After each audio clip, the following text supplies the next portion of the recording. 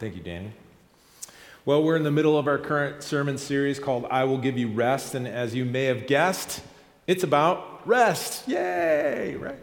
And this is inspired by Exodus chapter 33, verse 14, where God tells Moses, "My presence will go with you, and I will give you rest."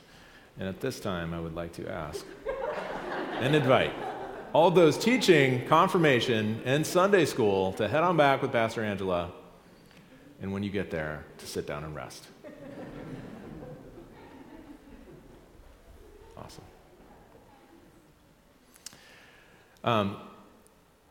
And so we've been talking about rest. We've been kind of like laying out some different things. We took this little survey, which if you haven't done this, you might be able to find one of those somewhere in the back on one of these tables. And this is meant to help us understand kind of where we are mentally and where we are in practice. And that kind of was a fun little exercise. The first week, we talked about rest being something we experience. It's physical, it's spiritual, it's eternal.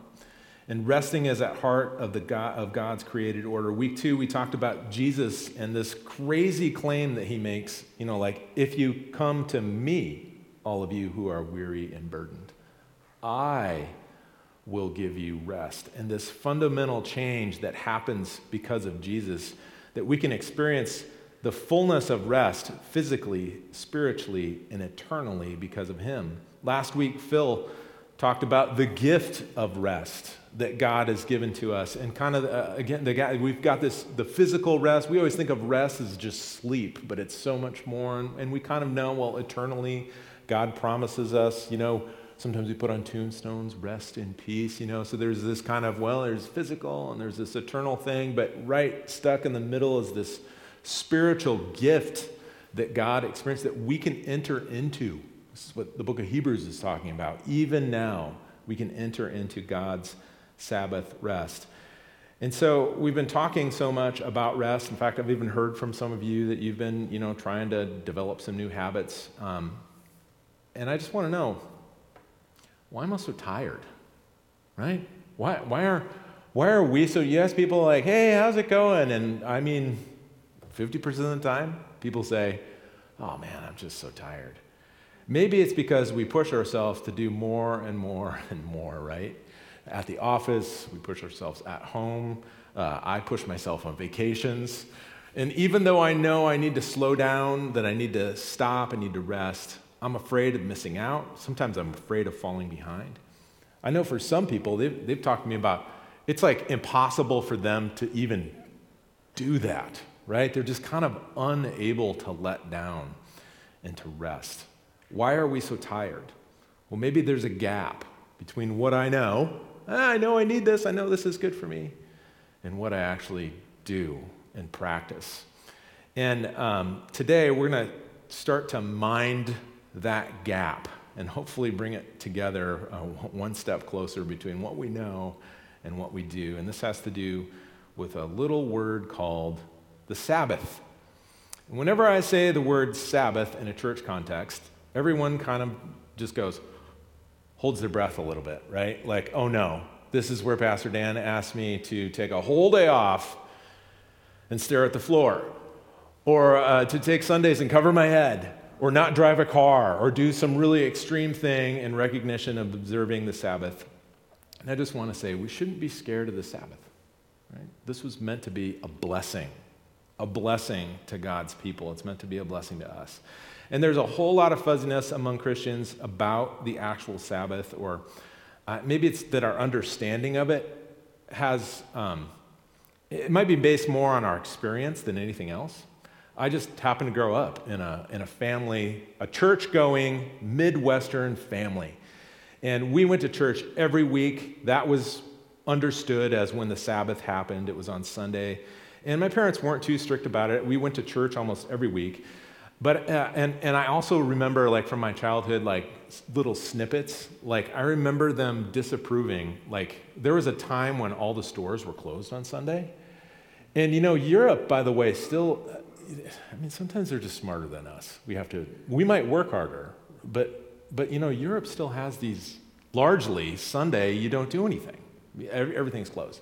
And so my parents would complain when the stores were open on Sunday. I remember that as a kid. And the reason they complained, they're very, very clear. They're like, it's not that shopping is wrong. It's that people have to work on Sunday. And they weren't so strict about it. I mean, my dad was a farmer, and we had livestock, right? So cattle and pigs, they get hungry on Sunday. And so somebody has to go out there and feed them. But for the most part, I remember my dad kind of taking it easy on Sundays. And then probably when I was, 10 years old, 4th, 5th grade, in that zone, my dad largely stopped farming, and he opened up a hardware store instead. I know what you're thinking, retail, right? Oh, does this mean that he started working on Sundays? And I texted my mom this week, and I'm like, the store wasn't open on Sunday, was it? And my mom was like, no, like Dad took that day off. And I remember now, like looking back, kind of marveling at that, like, wow, I mean, it was a hardware store in a farm town, so there probably wasn't a lot of retail action anyway. But still, he kind of practiced what he preached, and I appreciate that about him. But let's back up a little bit. What is the Sabbath? The word Sabbath, which words like Saturday, 7, sabbatical, words like that are derived from, it means to cease, to stop our activity. And traditionally, this was done from Friday evening at sunset until Saturday at sunset. That's how the nation of Israel tells time. Saturday was a Sabbath for God's people, Israel. And in addition to not doing anything that they would consider work, which is kind of, there's a lot of landmines there, it was also the day for synagogue in corporate worship. So it was not only just the holy space that they would enter into in the temple or the synagogue, it was also holy time. And Christians realized that holy time, the first Christians were Jewish, and so they kept observing the Saturday Sabbath. But then they would also gather together on Resurrection Day, Sunday, and worship the risen Christ. And as the church became less Jewish and more Gentile, they stopped doing the synagogue thing on Saturday, and they started doing the Sabbath thing more on Sunday. And there are, you think of the Seventh-day Adventists, okay? They're a Christian denomination that still does Saturday Sabbath.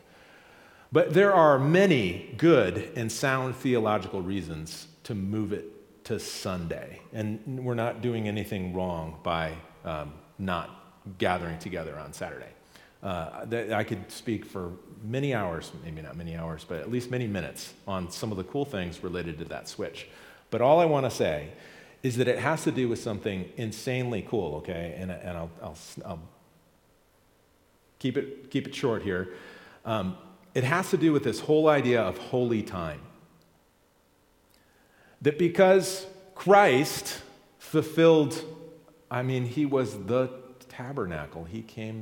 God came to dwell among us. And then that the holy space of the tabernacle and the temple, we don't need that anymore because, actually the Holy Spirit dwells in us, right? And so holy space switched, and so did holy time.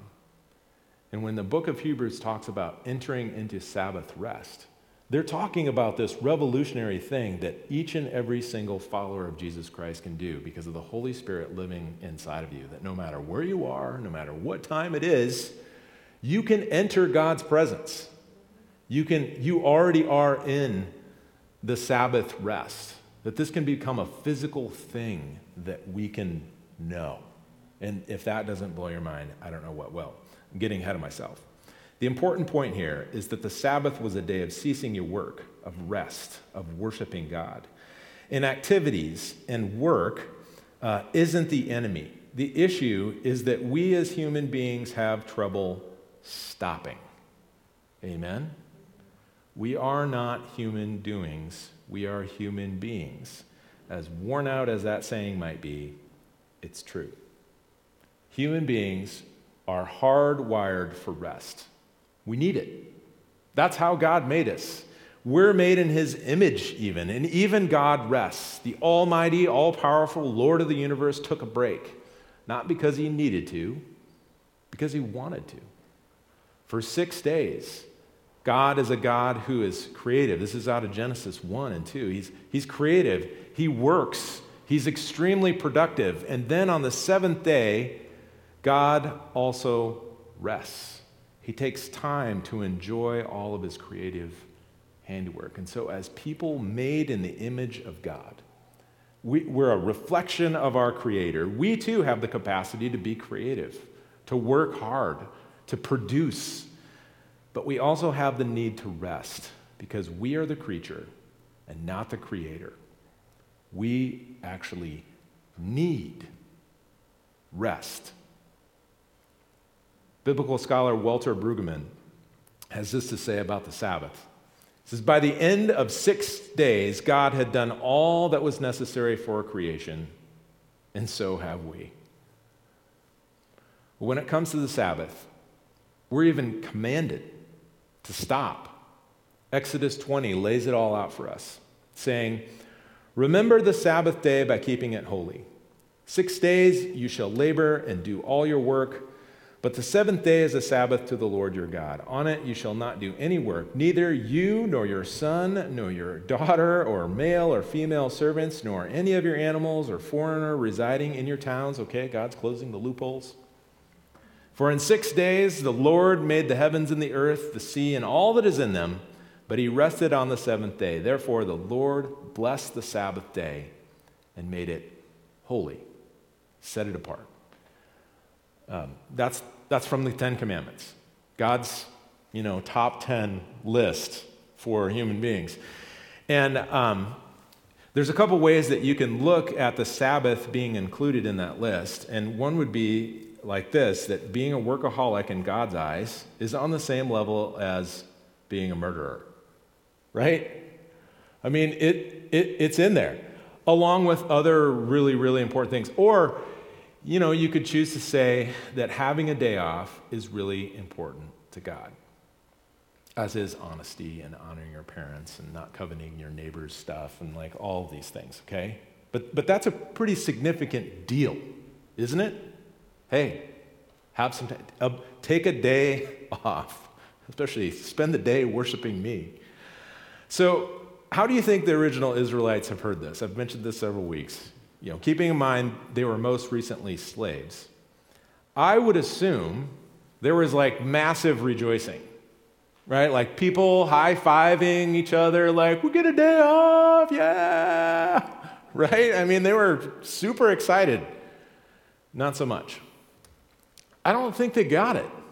Phil was talking about this last week. Like, you look through Scripture, I mean, it's just over and over and over and over again, God is asking his people, like, why aren't you observing your day off, the Sabbath?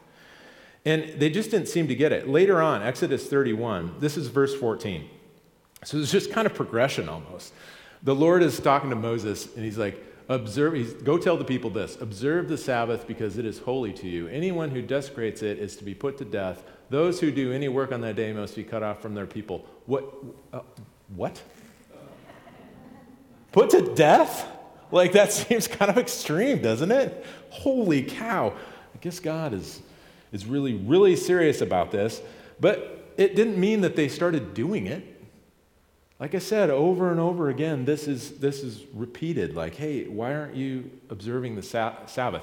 By the way, that's Exodus 31 for you Bible scholars. Exodus 32 is the golden calf. Okay, so go ahead and read that for an exercise and really, really not getting it. But if you fast forward to the exile, so eventually, the prophets are saying, hey, you're not observing God's Sabbath, along with a lot of other idolatry, and, Babylon comes in, takes them into exile, and as they're reflecting on what just happened, they realize, I think it's Jeremiah talks about, hey, you're going to be in exile for 70 years because that's the amount of time that the land is going to have its Sabbath that you gypped it from. So there is this connection between being in exile and judgment and Sabbath. And It was so clear that they just didn't understand this concept. So what about us? Is there something we can learn here? And before you shut down, because you're worried I'm going to tell you that you have to take a whole day off and do nothing, which would that be so bad? No, not at all. But people, they get all weird when we talk about the Sabbath. They make it full of rules, right? You either can't do any of this and it squeezes all the life and joy out of it, or it just becomes like totally meaningless and we miss the blessing. I've had people ask me why they think we need 2 days, as a society, why do we need 2 days off from work each week? I mean, if the rhythm God established was 6 days on and 1 day off, and I'm like, well, that's a good question if you're a workaholic, right? Right? Well, 1 day, this is excessive. We've doubled the amount. And part of it is because we think in 21st century terms, where work is defined as a job that we get paid to do. And so we think of this like, oh, if I'm not at the office, then I'm not at work. But that breaks down really fast, doesn't it? Right? Like, what if you're a stay-at-home mom? Oh, I guess you don't work at all, right?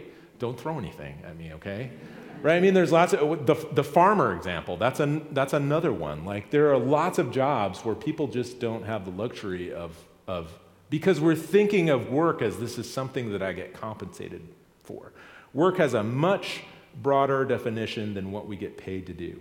And the first step in any of us finding the blessing of the Sabbath is to take stock of all that we're doing. God's not going to make you rest. Neither should we. We shouldn't confuse, by the time of Jesus, they had made so many rules that he had to remind the Pharisees, like, look, we weren't made for the Sabbath. The Sabbath was made for us. God made the Sabbath a blessing for you, for me. It's not a curse. And so when we let the pendulum swing all the way towards, oh, you can't mow your lawn or shop at Costco on Sunday, that's too far, right? Or the other side is where the Sabbath just becomes another, or, Sunday or whatever day is the Sabbath, like it just becomes another day of the week, and we totally miss out on the blessing that God has meant for us to be. People don't get it. And what I want you to see here is that we're dealing with something that has to do with our own broken human nature. It's hard for us to stop, to cease, to rest. And one reason is because we haven't developed the trust necessary in God. And the trust has to do with He's going to provide what we need. You see, during the Exodus, God would send manna to the Israelites. And, they're in the wilderness. You remember this? They don't have to shop for groceries. Like God provides them manna in the morning and then quail descend upon the camp at night. And for 5 days, the Israelites were to gather as much manna as they needed for that day and then to get rid of it. And part of the miracle, which as I was reading through this passage this week, the light bulb went off because I don't know that I ever really paid attention. There's Exodus 16:18 has this little phrase, everyone had gathered as much as they needed. And part of the deal is that, some people would go out and gather a whole bunch, big family, right? Oh, bring it back. And other people would go out and gather a little. But there's this idea, the part of the miracle was everyone always had as much as they needed. There was never too little. But for the people who wanted to hoard the manna, and evidently there was a lot, it would turn into maggots if you didn't get rid of it, and it would stink. So everybody would know, oh, you kept your manna overnight, right? The whole idea is, no, you're supposed to, they're training the Israelites. God is training them to trust the Lord for tomorrow. You don't have to hoard it. You're going to have enough. Well, okay, so you throw it out. Sure hope there's manna in the morning, and guess what? There was. Except on day 7, right? On the Sabbath, there was no manna. God had clear instructions. On the sixth day, go out and gather twice as much as you think you need because God is resting on the Sabbath, and so are you. No manna on the Sabbath. Got it. So for 6 days, the Israelites were trained to rely on the Lord's provision for tomorrow. The Lord is enough for tomorrow. And then on the seventh day, they were trained to rest and trust that all of the efforts over the previous week or previous day, that God's provision was going to be enough for today. Do you see how crazy that is? I mean, that's hard, right? I mean, for some of us, no. Because you've developed that kind of faith. Yeah, God's going to provide for tomorrow. I'm going to have enough for today. Are we talking about the Sabbath or are we talking about faith here? They overlap, don't they? Rest and Sabbath and faith all overlap. There's always faith involved with the Sabbath, with resting. And the first temptation that all of us have is that there's a whole world of opportunity before us. There's lots of manna out there on the ground that we could gather. And I'm not going to stop until I've cashed in on as much of it as possible. Where does that lead? You may have a lot of material success. You may also end up being very lonely. Or you may also end up being extremely burned out. You know, we tend to have faith that if we have to have the kind of faith that if we order our lives the way God designed creation to work, with regular times of rest, each day, each week, each month, that God is going to provide enough for us. We're going to have enough. That's what we would call trusting God for tomorrow. Jesus says it another way. He's like, look at the birds of the air. Do they sow or reap? No.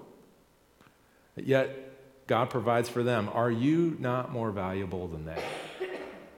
And I understand that for many of us, if we work just a little extra, we're going to be a little more comfortable, right? We're going to have a little more money. Maybe we'll feel a little more secure. And actually, it's wise practice for us to save and plan for the future. But we have to develop the kind of discernment of like, well, so, am I just short-circuiting my faith and my trust in God here by continuing to go out and, produce more and more and more or work harder and harder and harder? I think all of us need to kind of look at our own motives pretty ruthlessly. Is this just about more, greed in my life? Or is this just about bad habits that I have? Avoiding people at home? Maybe I stay at the office and stay busy because I just don't want to deal with the thoughts that are in my head. I don't know. Why is it so hard for us to cease, to stop? Sometimes we all go through seasons where there's just a lot happening. There's a lot of pressure. Maybe it's a work thing. Maybe it's a home thing. Your schedule is, the family schedule is full, and it seems, how could we possibly ever slow down? I've got a few ideas. But the point I'm trying to make is we need regular times of rest. And we need the thing that we call a Sabbath. A time when activity ceases, a time to stop being productive, a time to rest and enjoy all that God has made, a time to connect with God and worship both on our own and with our brothers and sisters in Christ. That's what it's for. Why is it so hard to rest, to stop, to enjoy the Sabbath? One reason is that we haven't developed the trust. Another reason is that we haven't developed the rhythm. Almost 2 years ago, I started a discipleship journey. I kind of fell into this group of other pastors, and most of us, I've talked about this before, we're spread out kind of on the West Coast here, California to Washington.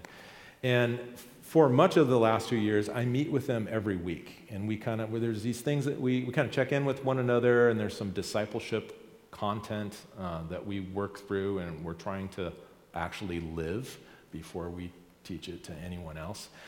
And one of the things that comes up has to do with our rhythm of resting and working. And over the years, I've done a lot of personal work to create good boundaries because I didn't have them. For a long, long, long time, I was a student.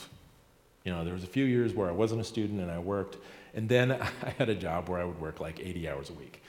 And it was seasonal too. So sometimes it was a camp and conference center. Like during the summer, it was 120 hours a week. I mean, it was just, you never had any time off. And then, by the time December rolled around, you had free time coming out your ears. So I just had really bad, and then I was in school, and so there was just always this blur. There was no clear boundaries. By the time I was married and having kids, I was a mess, okay? And so I had to work really hard at having boundaries. Like, I am clocking out at 5 p.m. or whenever it was. It was actually 4 p.m. because when you have little kids, between 4 and 5 p.m., that's the witching hour, right?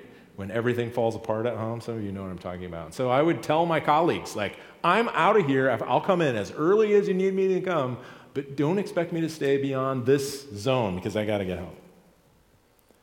So over the years, I've had to work really, really hard with having boundaries. And then as soon as you get them kind of locked in place and you get that rhythm going, then what happens? Life changes, right? And so you have to kind of figure it out all over again. Well, one of the things that came up 2 years ago when I got into this discipleship group is they had this concept that they call the semicircle. And some of you are going to smile because I've talked about this with you. And it's actually been insanely helpful for my current stage of life. And what's been helpful is my facilitator asked me, he's like, are you working from rest or are you resting from your work? Well, okay. So I started, I'd think about it. I was like, actually the way that I structure my week, sometimes I work from rest. But man, when I look at like time off and vacations and my whole year, like, yeah, definitely not. Like, usually vacation time for me is recovery time. And so why is this important? Well, because in Genesis 1, when God, Adam and Eve, first day of creation, for them was a day of rest. And then the fall happens, right? And sin enters the world and everything gets, upside down pineapple cake. One of the things my facilitator talked about was like, well, what if that was the rhythm that we were created to work best? Was like, out of rest, we work. There's this pendulum between you resting first, and then out of that, your tank is full, and then you have this really difficult, arduous season that you enter into at work, and you still might need some recovery time at the end, but you're not just like running on fumes by the time you get there. Oh, well, I've never done that before. And then the challenge became, how would I ever do that, right? And about 1.5 years ago, I took a look for the first time in my life. Some of you are going to laugh because you're total planners. I'm not. On the Myers-Briggs, I am as a perceiving P as you can get. So I do good with options. I do good with flying by the seat of my pants. I looked at my whole year, and I put my vacations in. And where I put my vacations in, I was very specific. So for a pastor, occupational hazard happens to be that all of my busiest times are when my kids have time off.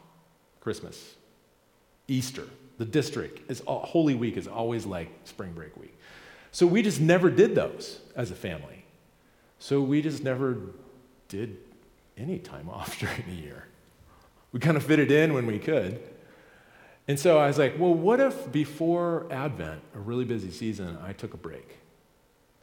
And then what if before Lent started, I took a break, which that's, like President's Week, which is always 40% more expensive than any other week of the year. But we tried it last year, and I think it changed my life. Because I was all happy and rested. I felt great. Right before Thanksgiving, we took a vacation. And then I hit Advent, and it was great. And I caught my breath after Advent. And then right before Lent started, I had another break, and that was great. And I got a few days off during spring break when my kids were home. I mean, it was revolutionary. And then the summer hit. And this summer was a train wreck. You want to know why? Because I didn't plan for it. I thought, we'll do a family vacation, but I hadn't sat down 6 months beforehand and scheduled it in there. So it just filled in. I know right now this sounds like the wisdom of Dan, okay? But I'm telling you, there is something to this. So this fall, I sat down, I was like, I'm doing this again. And we put in all the, like, I figured out where this is going to be a break, this is going to be a break, because I want to work from rest rather than resting from my work.